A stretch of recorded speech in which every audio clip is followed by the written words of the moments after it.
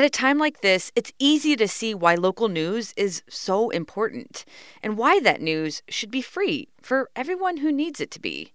Your support of KCUR makes this essential reporting possible. If you can, please donate.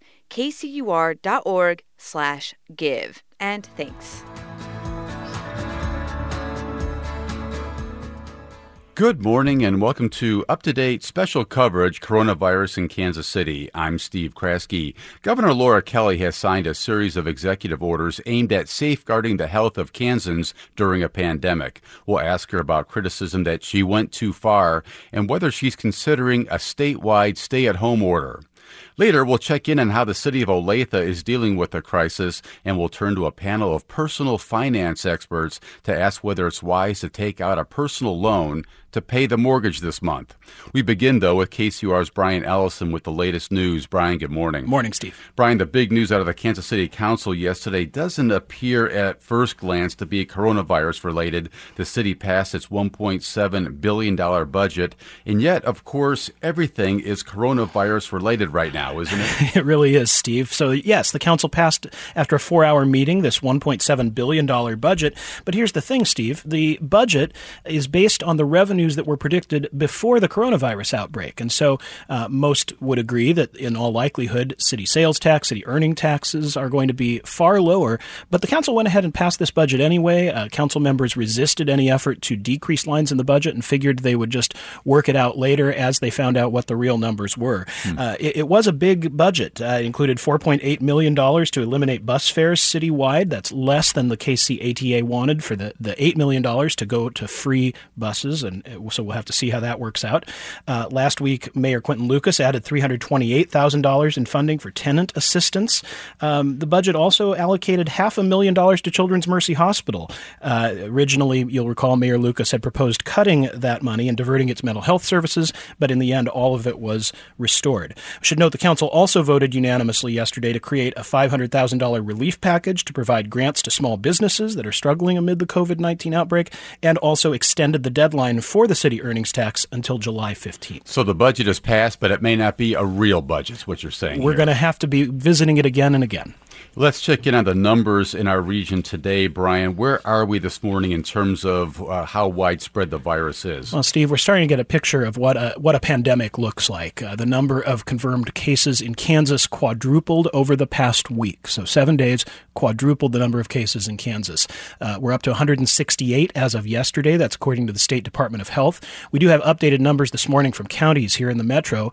Locally, Wyandotte County is reporting its third death this morning. That's on the county's website. The total number in Wyandotte is 37 cases. And Johnson County's had 1 death and 66 positive tests, the most in the state. That's more than any other county. And so between Johnson and Wyandotte, we've got more than half the state's cases right here in the metro. Over on the Missouri side, we topped 500 confirmed cases yesterday, the state said. Missouri's 9th fatality was reported this morning. It was a woman in her 80s with chronic medical conditions in St. Louis County. As you'd expect, Steve, the state's urban areas continue to have the greatest number of positive tests. 64 confirmed cases in Kansas City, 31 more in Jackson County, and single digits in the surrounding counties of Clay and Platte and Cass. And finally, Brian, a lot of folks will want to get out of their houses a little bit this weekend, maybe go to their local park. But it turns out that may be a little more complicated depending on where they live. Well, that's right. Going outside is generally safe activity, experts say, but it's still important to be mindful of social distancing, keeping 6 feet from other people, and, of course, remembering that the virus can survive on surfaces that have been touched or breathed on by someone who's infected. That's why the Johnson County Parks Department said yesterday it was closing all pickleball, basketball, and tennis courts in their parks. They observed that people were not abiding by social distancing. Other parks, including those in Kansas City, have large signs urging people not to use playground equipment, but anecdotally, Steve, I can tell you people are still doing it. Folks should use good sense and be careful. Okay, that's KCUR's Brian Ellison. Thanks very much.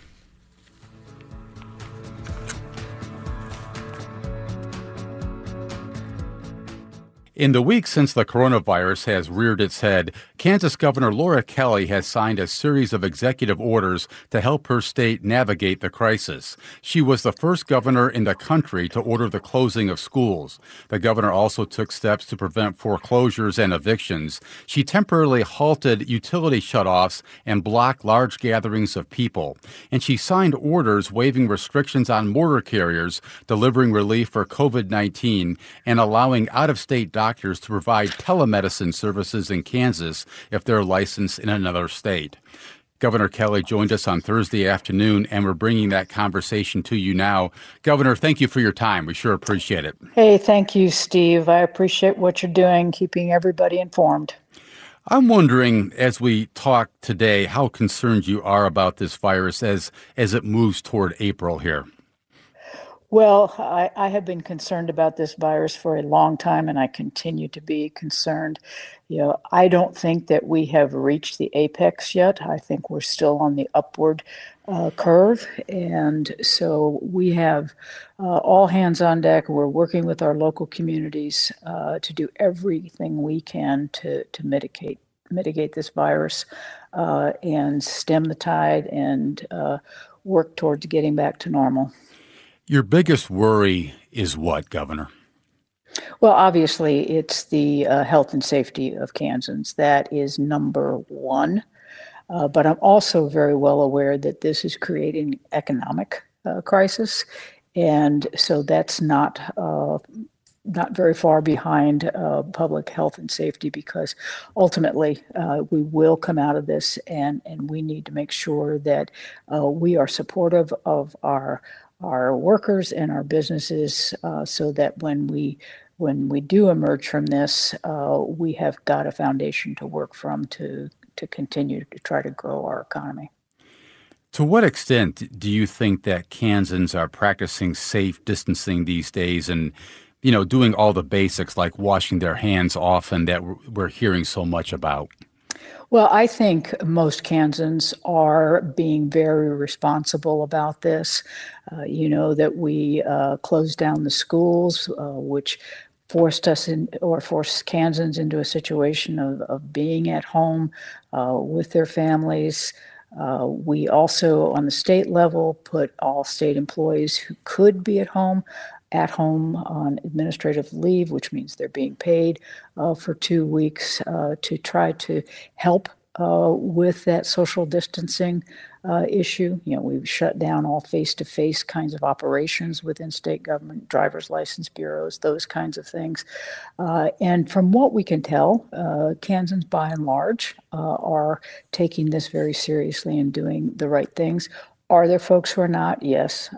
But I think more and more are, because I think people are becoming clearly aware as this virus spreads across Kansas, that everybody's at risk and that they have a responsibility to practice safe hygiene and social distancing, because it's not just their life that's on the at risk. Are you considering a statewide mandatory stay-at-home order? Is that something that's on your plate? It has always been on the table. We have not imposed it yet. We have allowed our local units of government, which I think have all stepped up and done what was in the best interests of their particular constituents. But we are monitoring that on an hour-by-hour basis. And when the need is there, we will issue that statewide order. What would trigger something as dramatic as a statewide stay-at-home order? I think it will depend upon the spread. As of yesterday, I think we had 85 counties without a known case of the coronavirus. As that evolves, so will our policy. I mentioned in the opening that you've signed this series of executive orders as this crisis has unfolded. You were the first governor in the country to close the schools. Why did you take that move when you did? The answer to that is pretty simple. I knew we were going to have to close the schools. That was obvious. It was a matter of whether or not we shut them down, for a month, or just go ahead and do it for the entire rest of the year. And, Steve, I was the mother of school-age kids. I really completely understand how disruptive school holidays are for families. I used to scramble over Christmas break and spring break to figure out what to do with my daughters when I was working.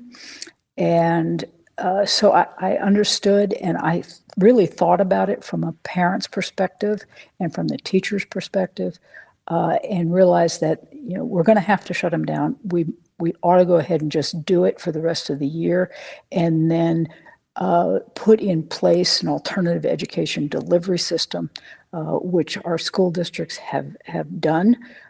Some have already implemented those. The rest will be going live on Monday morning. We also recognized that we needed to ensure a continuity of mental health services that are often provided through the schools. We've got that in place. We knew that there were kids who were dependent upon school breakfast and lunch for nutrition purposes. So the school districts have really stepped up. We got a waiver from the federal government, which allows us to feed any child a breakfast and lunch between the ages of 1 and 18.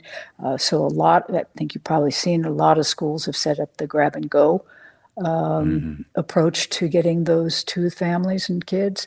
And we will be doing the same thing with academic programs. There will be a lot of online availability, teleeducation for those areas where broadband access is not particularly good. We will have sort of grab and go academic packets. Teachers will work directly with the kids that way.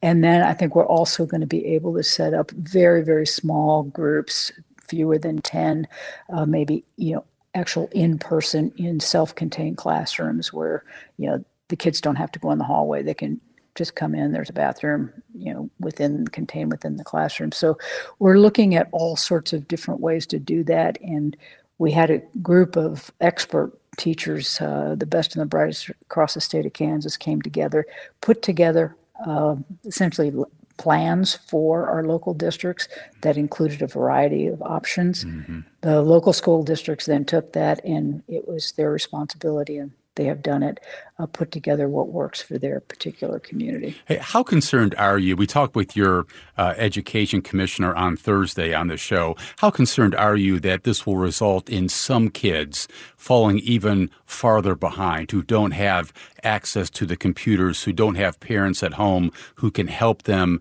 through a very unusual time? It's of great concern, and I recognize that no matter how great our efforts are, how comprehensive and expansive they are, that is going to happen. And I am comfortable that our local units of government, our social service support systems within that will pick up some of that slack, but there's no doubt that there will be some fallout. Some Republicans are saying that you've gone too far with all these executive orders, that you've overstepped your authority. What do you say to that? Well, I'd like to just say hogwash, but I'll try not to. Too late. The fact of the matter is, Steve, that, I understand how some could feel that way, but this is nothing new. It's not like I have some superpowers that came with me into this office. These have always been in statute, and the fact of the matter is, we've implemented them before when there have been floods, when there have been tornadoes, wildfires. Every governor before me had to do the same thing. So, there really was no reason to do this right now. I wish they hadn't. But the fact of the matter is, cooler heads ended up prevailing. The same powers are still there. There's a little bit more, bureaucratic red tape to get through to implement those, but but they're there. And I hope that when the legislature comes back next year, that they recognize that, we were very judicious in our exercise of these powers and that we exercised all of them best interests of their constituents and move on to something else. I'm visiting with Kansas Governor Laura Kelly. Governor, you just signed the state budget, which includes $65 million to respond to the virus. What will that money enable you to do? Well, $15 million of that is appropriated directly for emergency management, which is a fund we've always had and we use to take care of things like tornadoes and floods and whatever. The other $50 million is appropriated specifically to deal with expenses incurred by the coronavirus situation. So I don't think any of it is earmarked for anything in particular, but I know we'll be spending it on equipment, supplies, testing, things of that nature. And, we'll also be looking at, I'm sure we'll get requests from the local units of government for expenses that they're incurring. How confident are you that $50 million will be enough to cover the cost of this crisis? Well, we did have to just sort of pull a figure out of the air because we have no idea. This is completely unprecedented, so we can't run any numbers from the past and do it. So, yeah, we just picked a number out of the thin air. But we also know that the way this will work, we did apply for a emergency declaration on the federal level. All that paperwork has been in process now for a week or so. I expect that will happen, and that will free up some federal money to come help us. And some of that already existed, but this will do more. And then obviously we've got the stimulus package that just passed the Senate yesterday, hopefully pass the House today and go into law, and that will send some funds back to the state to help us through this, both in response to the emergency, but also to support our businesses and workers. I know this obviously is a moving target here, but have you had even an early look at what this crisis might do to your budget and to revenues going into the next fiscal year? I have not looked at any numbers because we're a little bit too early to see the impact. But I have had conversations with the Secretary of Revenue and the Director of the Budget. This is going to be very, very difficult. We extended the deadline for tax returns, so that money, when it comes in, will be delayed, and because of all of these layoffs and whatnot, we expect it to be significantly reduced. Obviously, sales tax, with so many businesses now being closed, we're going to see a precipitous drop in sales tax collections. So we've extended licensing deadlines for driver's license, car tags and whatever. So that means a decrease in revenues to the state and locals. So it's going to be very, very tough. And I'm grateful that Congress has just about got the stimulus package done so that we can offset some of that with federal funds, much like we had to do back in 2008 when they had the American Recovery and Reinvestment Act. And the federal government sent money to the states to help take care of Medicaid expenses, make sure we didn't have to cut our schools to the bone, that kind of stuff. We will get some help from the feds. How helpful has the Trump administration been when it comes to, providing governors like yourself the guidance you need to navigate something as widespread and as dominating as a coronavirus pandemic? Well, I think it's been obvious from everything that's been out there is that the governors have really had to sort of step up and take the lead on this. And we've been working with the federal government to ensure that they are getting us what we need on a scale that individual states can't do. But it's been a bit of a problem. I don't think the feds were really prepared for this.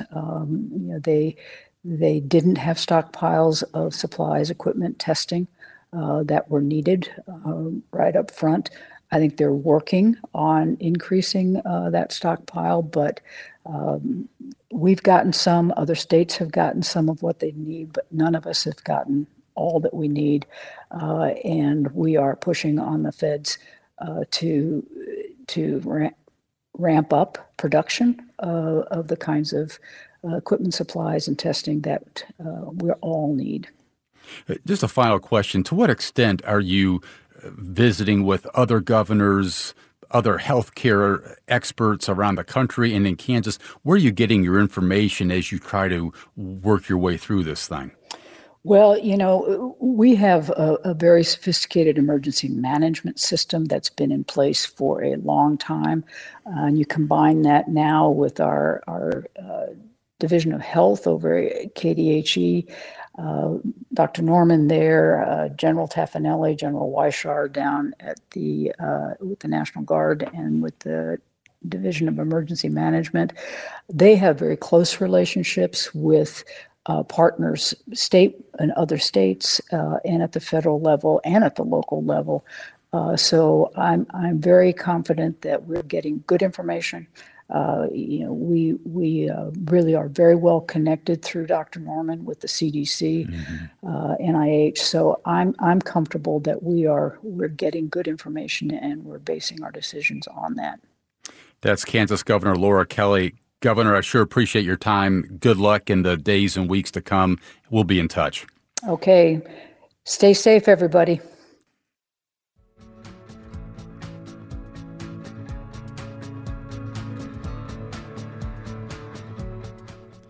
Olathe Mayor Michael Copeland calls these days truly unprecedented times. He says some of his residents are facing significant hardship, but he insists the city will make it through. Now, as we continue our conversations with city officials throughout the metro, a conversation about Olathe, the Johnson County city of 143,000 people. Joining us now is the city's communications director. That's Tim Dannenberg. Tim, welcome back. Nice to have you. Good morning, Steve. I was struck by one of your mayor's recent video statements to his city that Olathe has a lot of resources at its disposal to help residents through this difficult time. I'm wondering what resources are available, Tim, and how can the city help residents at a time like this? Well, really, the way that Kansas is structured is the county health official is the one who is empowered to make decisions. Where our role, and where the mayor was alluding, is trying to make sure that we can connect people with the resources that are available. We can connect them. We're getting questions on the stay-at-home order, so obviously we're working to get the information that we have, but also share that and direct people to the appropriate sources. We are working like everyone else as quickly as we can to make sure what is available is easily accessible and, in a sense, act as an ombudsman. In Kansas, cities don't have health departments. We rely on counties for that. So our role really is to support what's happening at the county and what's happening at the state level and make sure our residents have access to that information. Tim, does that help extend to, helping pay the rent or meeting the mortgage? Ideally, I think everybody's going to suffer. This is a very fluid situation. I don't know that any of us haven't met somebody that's been impacted by this financially. What we are working to do is make sure that those resources that are coming from the federal government, that are available from the state, working with the Chamber of Commerce, that people can get access to them and get access to that information. What are you hearing from residents as you move around the city, as you work the phones? How would you describe the mood out there? Olathe is resilient. It's a unique place. It's, obviously one of the biggest cities in Kansas, the fourth biggest, but it's still a community, and it's still a very tight community. People are doing what's right. I'm hearing anecdotal stories of neighbors helping neighbors. There are not-for-profits that are engaged in the community. Our school groups are coming together. I mean, I certainly have heard no sense of panic. There is a sense of resilience. And there's also a recognition that, this is inconvenient for some, but, it's a real hardship for many, but there's also a recognition that we'll get through this. Among your elected officials, Tim, what's the biggest concern you're hearing? I would say among our elected is that they just want to make sure that they are there and continue to be there and accessible, that people have access to information, that people are being helped, and then obviously from the city's end, that we continue to be in a strong position to provide key services. Right now we're in the process of building redundancies on redundancies at our water treatment facility, so there's absolutely no risk to that. We are putting practices in place to keep employees distant from each other, making sure that our police and fire departments have what they need to respond. Our IT department has done an incredible job allowing us to continue to be effective and reachable. You can still talk to a person in Olathe when you call the number. They may not be in the office, but they'll be there, be live, and be in a position to help you. Tim, when you say redundancies upon redundancies at the at the water department, what do you mean? We're making sure that our staff, that obviously is an important, those are very, very important positions. So we're making sure that our water production department staff remains safe, they're taking all the precautions, and that we do have backups. If someone does get sick, we are in a strong position where we won't be compromised or vulnerable. Is there any research to suggest that the virus can be spread through city water departments? No. Yeah. Okay. No. You have a fairly high Hispanic population in Olathe. How has it impacted your ability to get the word out about how to respond to this pandemic? Yeah, that's a great question. We just had a meeting, I believe, yesterday with a number of community leaders. We're making sure to spread the word with our police department, with our fire department, with the hospital, the public health officials, and having those conversations. We're making sure information's available in Spanish, and we're staying in touch with the community. The sense that we have heard, there has been some fear and concern, but we are continuing to work to build on the inroads that we already have. Have you had a chance yet to begin to gauge just what kind of impact all this is going to have on your city budget? Any sense yet of what this might mean in terms of loss of sales tax revenue and the like? We really haven't. The numbers we get tend to be lagging. I just heard the governor talk about the impact of pushing back tax returns and the impact of sales tax. That goes through the state before it's ultimately filtered here. We do recognize there will be an impact. We are now starting the process to start looking at our budget and prepare for next year's budget and potentially adjust this year's budget to account for what we do envision being a significant revenue shortfall based on what we had planned for.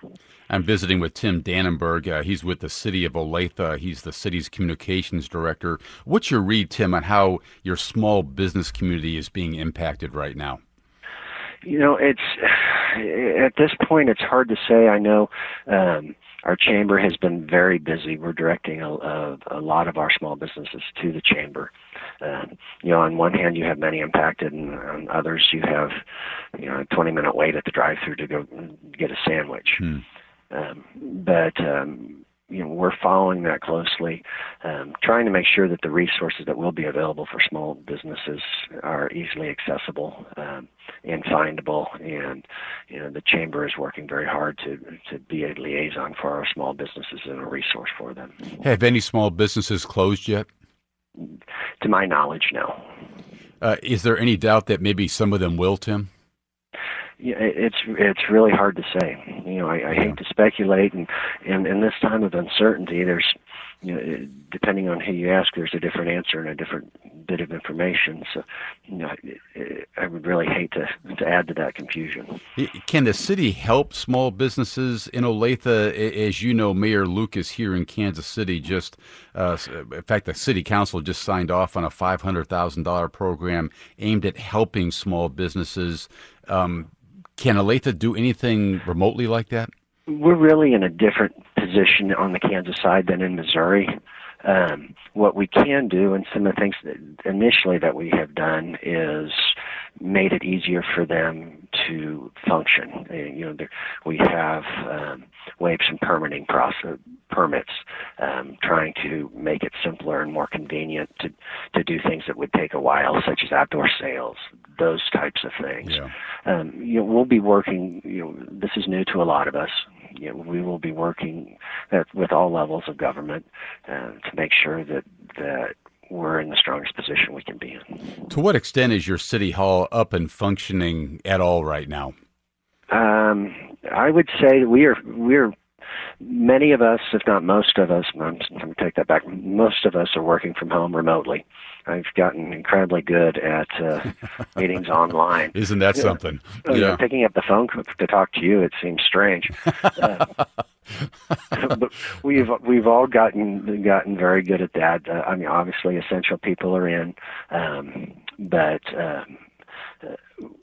there's not a lot of people here. We have been going through meticulous cleanings. We're trying to sanitize offices and areas, and then we'll tape them off if nobody's using them to avoid having to clean them again. Yeah. But a lot of people are working from home. We were fortunate. We just implemented a new phone system that works over the internet that allows our customer service reps to work remotely. So you can call and handle all your questions and your utility bill a customer wouldn't know the difference. But it's important for us to make sure that people know we are here. Like I said, if you call City Hall, you're going to talk to a person. We're just not working in the same way that we were a week ago. I got about 30 seconds here. Have any services been cut back as a result of all this? The only service impact at this point is we are temporarily suspending collecting yard waste. And the thought behind that, again, is creating redundancy upon redundancy. We're going to need to pick up trash. Obviously, that's a health and safety issue. We're going to pick up recycling. With yard waste, while many people have yard carts, others don't, and we're trying to minimize our employees' contact so they don't have to get out of the truck and physically pick up bags of yard waste. And the thought, and hopefully it's going to be just a short-term suspension, but we need to keep those employees safe and healthy to make sure that we're in a position to pick up the essentials. That's Tim Dannenberg. He's the Olathe Communications Director. Tim, stay safe. Thanks for taking the time. I appreciate it. Thank you so much, Steve. Have a great day. After a short break, when we come back, we'll talk about your personal finance during the outbreak of COVID-19. I'm Steve Kraske, and you're listening to up-to-date special coverage, Coronavirus in Kansas City.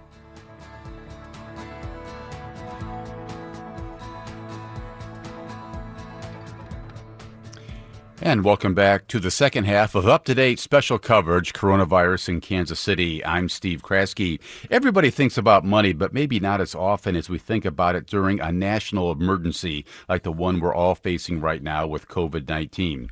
One issue these days is, should I keep more cash on hand or a lot more cash? Another is whether it makes sense to take out loans to pay the mortgage or the rent or to keep the lights on.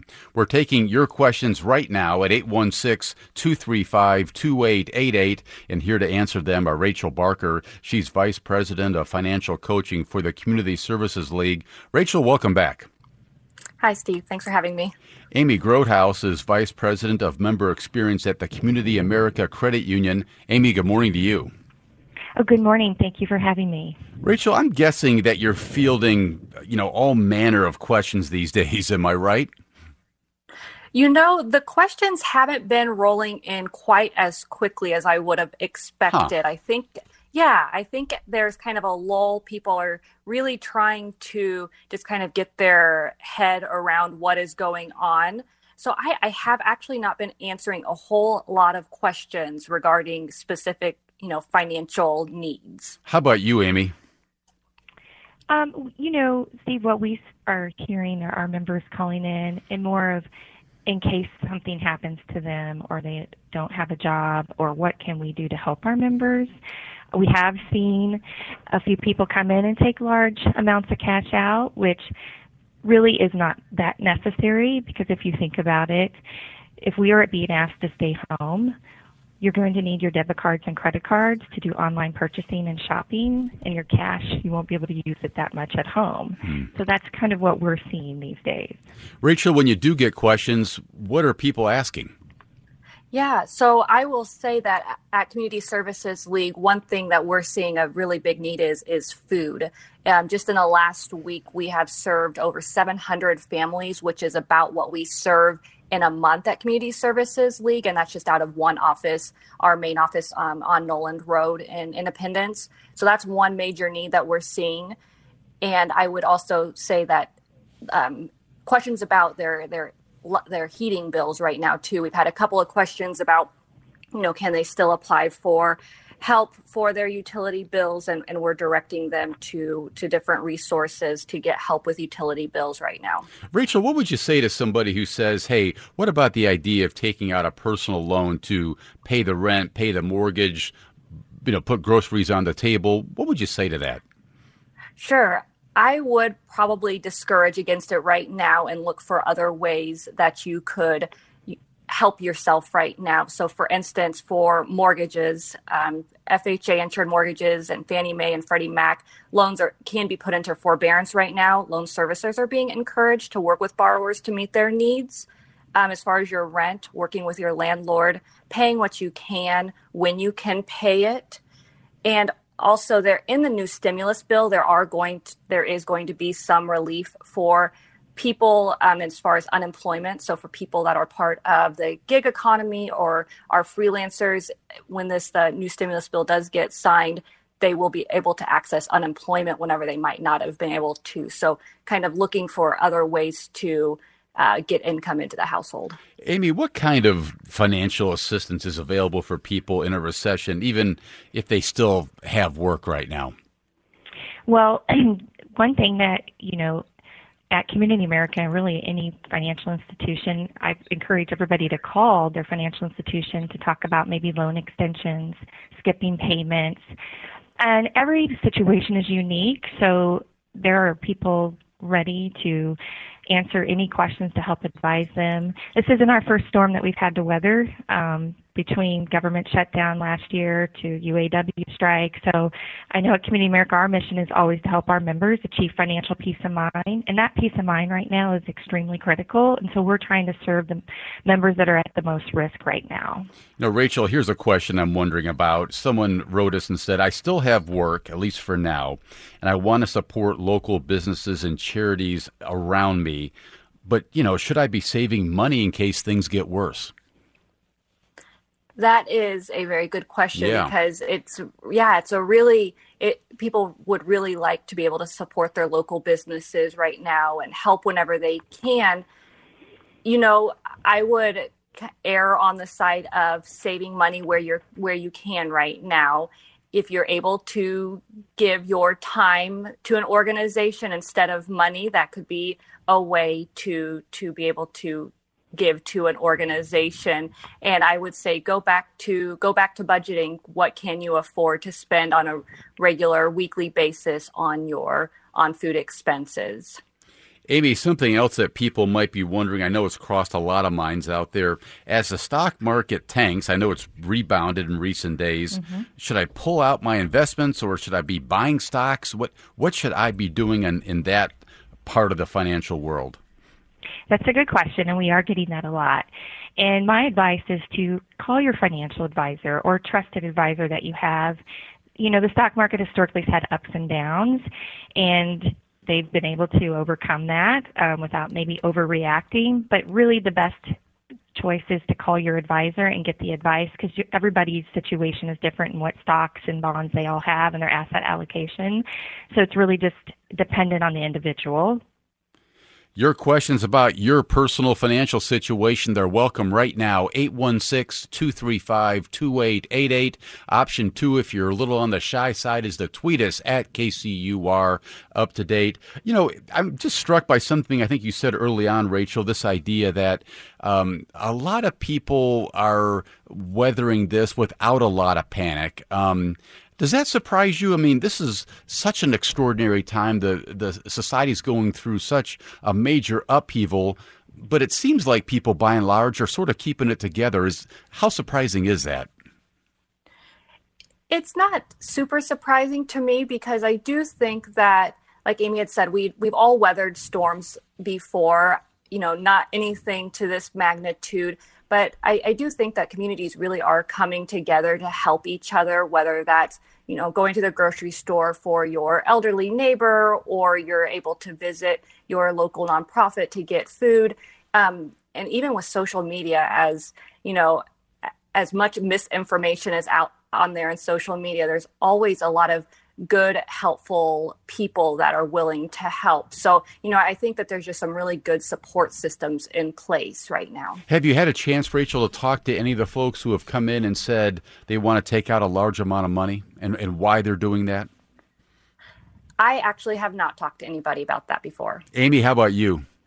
Yes, I have, and that is happening, and it's kind of slowed down, I think, probably since the first part of the week, because I think people, they're in this state of panic, and there's this irrational spending or thoughts because they don't have a plan.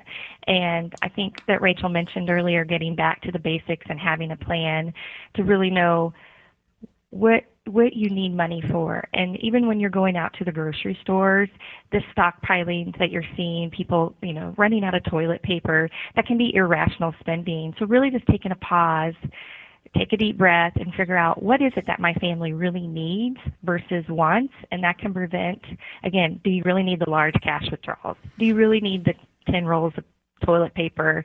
Because then you're going to be buying things that you really don't need, and you might need that money to have disposable income in the next couple of weeks. As we've talked, and you've already mentioned, Amy, there's not a need to withdraw lots of money right now. The financial system appears pretty sound. Mm-hmm. And likewise with the food supply system, we've had any number of experts on the show in recent days saying there's a ready supply, a long supply of food availability out there. The next rolls of toilet paper will be there before too long. And, all that seems to be information that's readily available. Yeah, and I read an article the other day on CNBC regarding the U.S. Department of Homeland Security recommends a 2-week supply of food.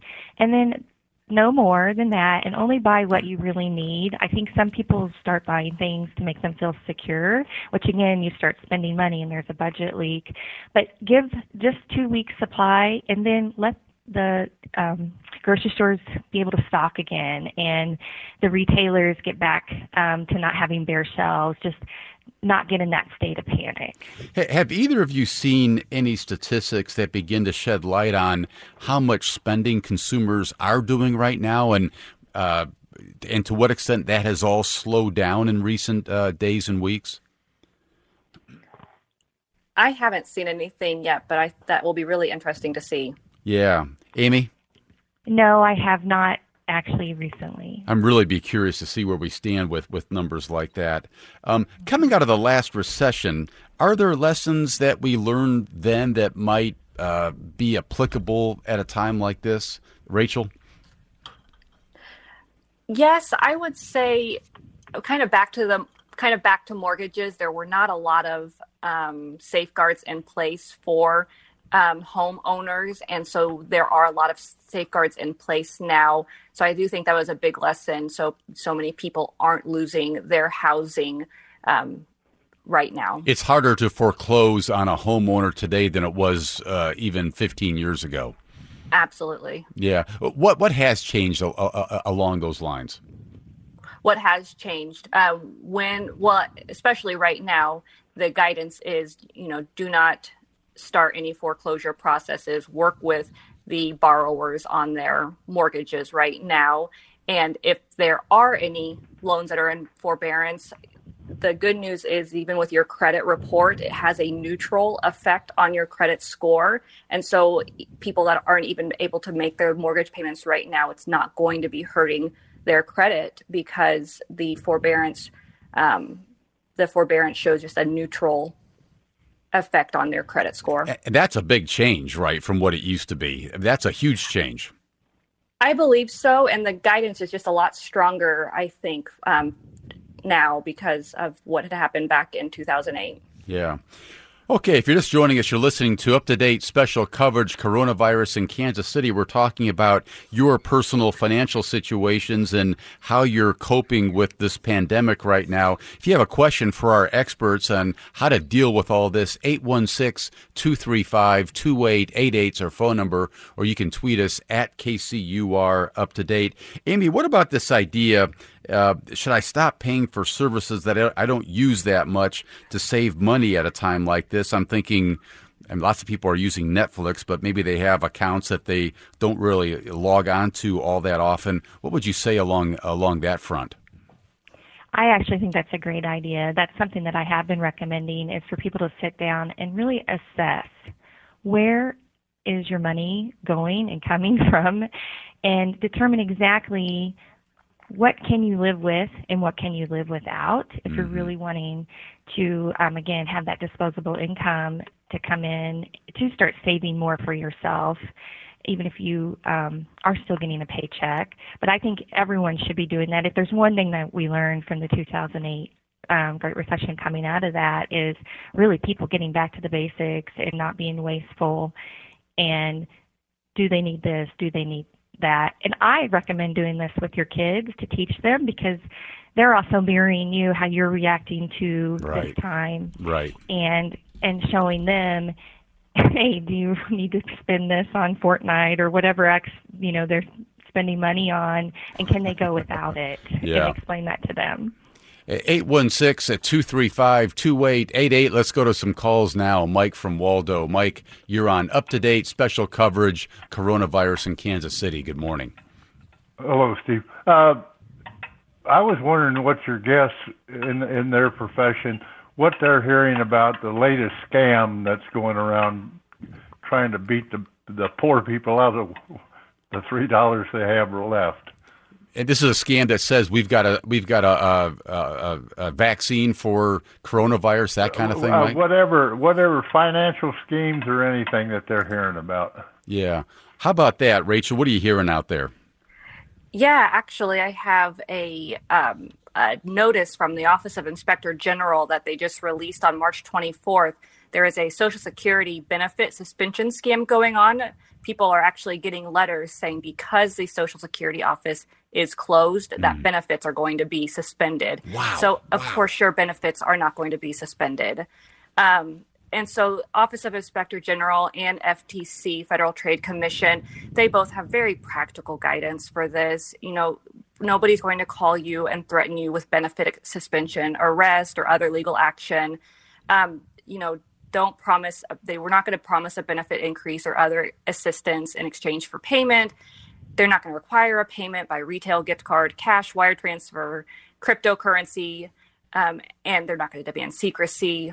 And, so there's definitely a lot of things that to be aware of. Another one is, know who you're buying from. Unfortunately, there are going to be online sellers that are going to have so-called in-demand products. Right. Once you give them your money, you're not going to get that money back. And then one more thing that the FTC says is to do your homework on charities requesting your money or giving money through a crowdfunding site. This is not a time to be rushed into giving your money away. Amy, have you heard of any scams out there that have come across your plate? Yes.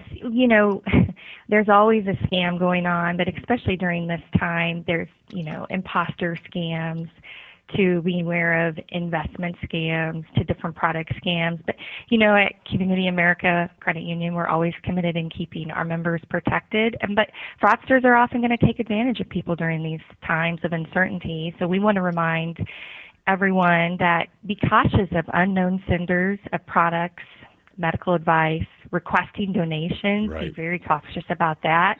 And if you have questions, call your financial institution. They should be able to help you out.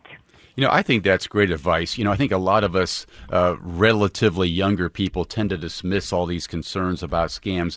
I remember my father, before he passed away last year, he was as clear-thinking a man as I've ever known.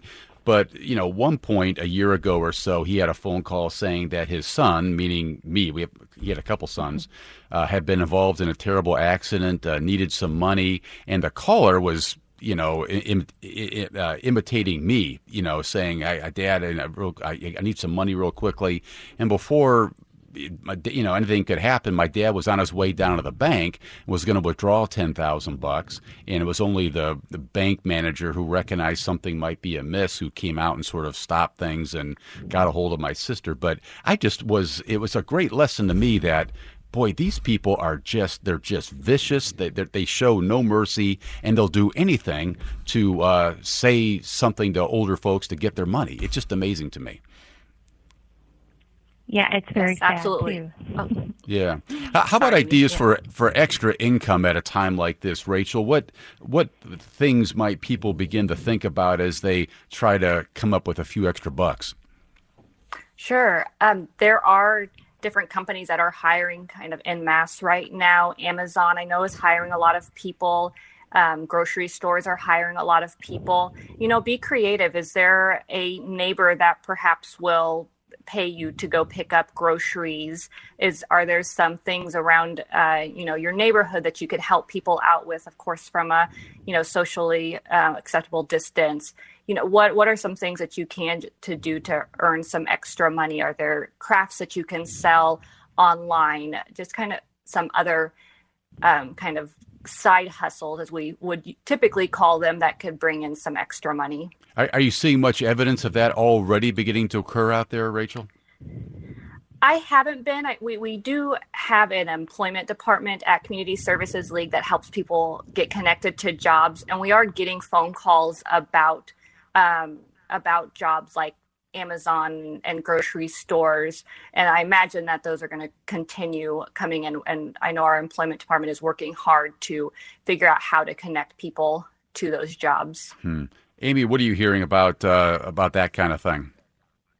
Well, very similar to what Rachel is stating. And then I also go back to, if you still do have a job and you have income coming in, is that now is a good time to look at your budget leaks and then start saving money when you can to pay yourself first, which I think is always a rule of thumb. Mm-hmm. And then go back to the basics if you can.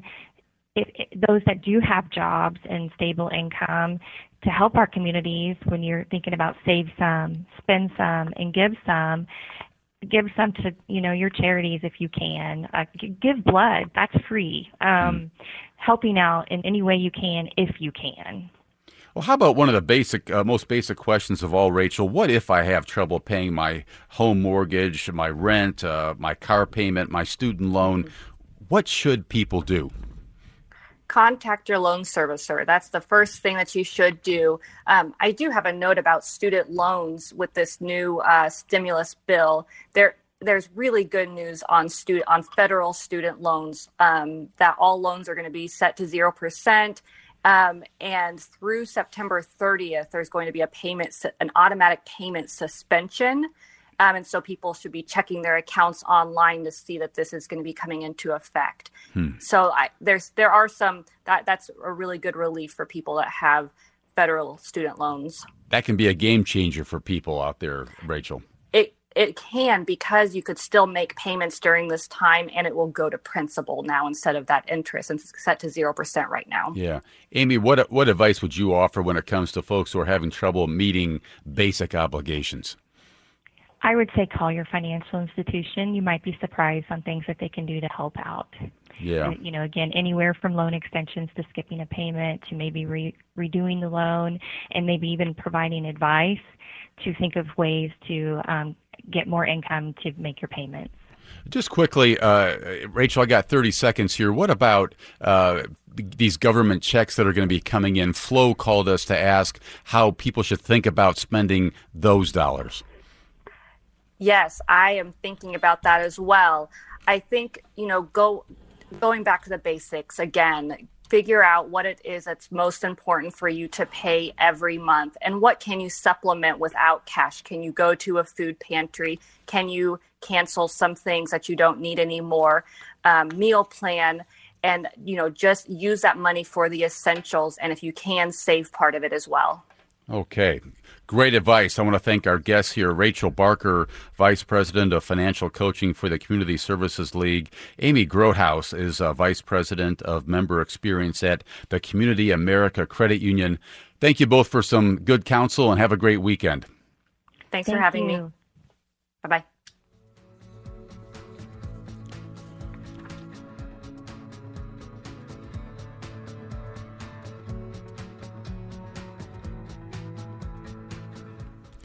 Before we let you go today, we have one more story for you that we hope will send you into the weekend on a high note. Because even though there's a lot of uncertainty and hardship in our city right now, we're also seeing some really beautiful moments too, and we want to take some time to acknowledge those when we can. Joining us now is Lisa Rothy. She's Director of New Works at the Kansas City Repertory Theater. Lisa, you posted about an experience you had on Facebook recently, and I dare say it's cheering people up. Tell us about your recent trip to Trader Joe's in Kansas City and what happened to you when you were there. Hi, thank you. Yes, the other morning I went to Trader Joe's on Ward Parkway. Yeah. And the staff was really great, and they were very careful to wipe down all the shopping carts and surface areas. Everyone was very kind. They were very helpful. And then I went to check out, and there were these two really lovely young women, and we started a conversation, and I asked them how they were doing. And they said they were hanging in there and they were doing their best, and we're all in this together. And then they asked how I was doing. And I told them that I was supposed to head back home to New York City this week, which is where I live. I'm a freelance director, and I've been here for the last year. Right. But since I have some people in my life back home with some really compromised immune systems, I decided to stay away for a while. So I was feeling a little sad, and I told them I was feeling a little sad, and that it was hard to see people out here sometimes actually not taking things seriously because this is real, and I live in New York, and I know this is coming. And I also mentioned that there were a few people in my life I know who have actually already passed away. And one of them disappeared for a minute while the other one was bagging my groceries. And then the one who disappeared, she came back with a bouquet of yellow roses, and she told me that she was so sorry that I couldn't go home, and she was sorry for my loss, and she wanted to know if I liked dark chocolate, and then she put everything in my bag. Wow. And wow. It was incredibly generous and lovely. And it's so nice to have that connection with these humans. I'm wondering if that moment was extra powerful because you knew they, as grocery store employees, were probably also having a hard time, but even then they managed to extend support in spite of it all. Absolutely. They were when I asked them how they were, with the job and with bagging things, and they said, they were grateful to be working. They said Trader Joe's was incredibly generous, and we're very kind to them, and we're good to them. And they were very careful to, make sure that everyone was safe, and they wanted to make sure that all the guests were safe and that they were safe. And it was, they were a little bit like ad hoc therapists in a way. They were really lovely. As infectious as this coronavirus is, Lisa, they also say that small acts of kindness like this are just as infectious. It's a huge deal, and everybody really needs to keep it up because we're going to need it as we move forward. Well, that's Lisa Rothy, Director of New Works at the Kansas City Rep. Lisa, thanks for the good story. We sure appreciate it. Thank you. Nice to be with you. Take care. And we want to hear more stories like this as well about what's helping you get through these tough times. Have you seen a random act of kindness? Do you have a personal ritual, book, song, or movie that's helping you through these days? We'd like to hear from you. Leave a voicemail with your brief story, your full name, and where you live by calling 816-398-8207. That's 816-398-8207. You can also email a voice memo to KCUR producer Mackenzie Martin. You can do that at Mackenzie@kcur.org. That's MACKENZIE@kcur.org. And we'll also put this on our website. Have a great weekend, all. I'm Steve Kraske, and you're listening to up-to-date special coverage, Coronavirus in Kansas City.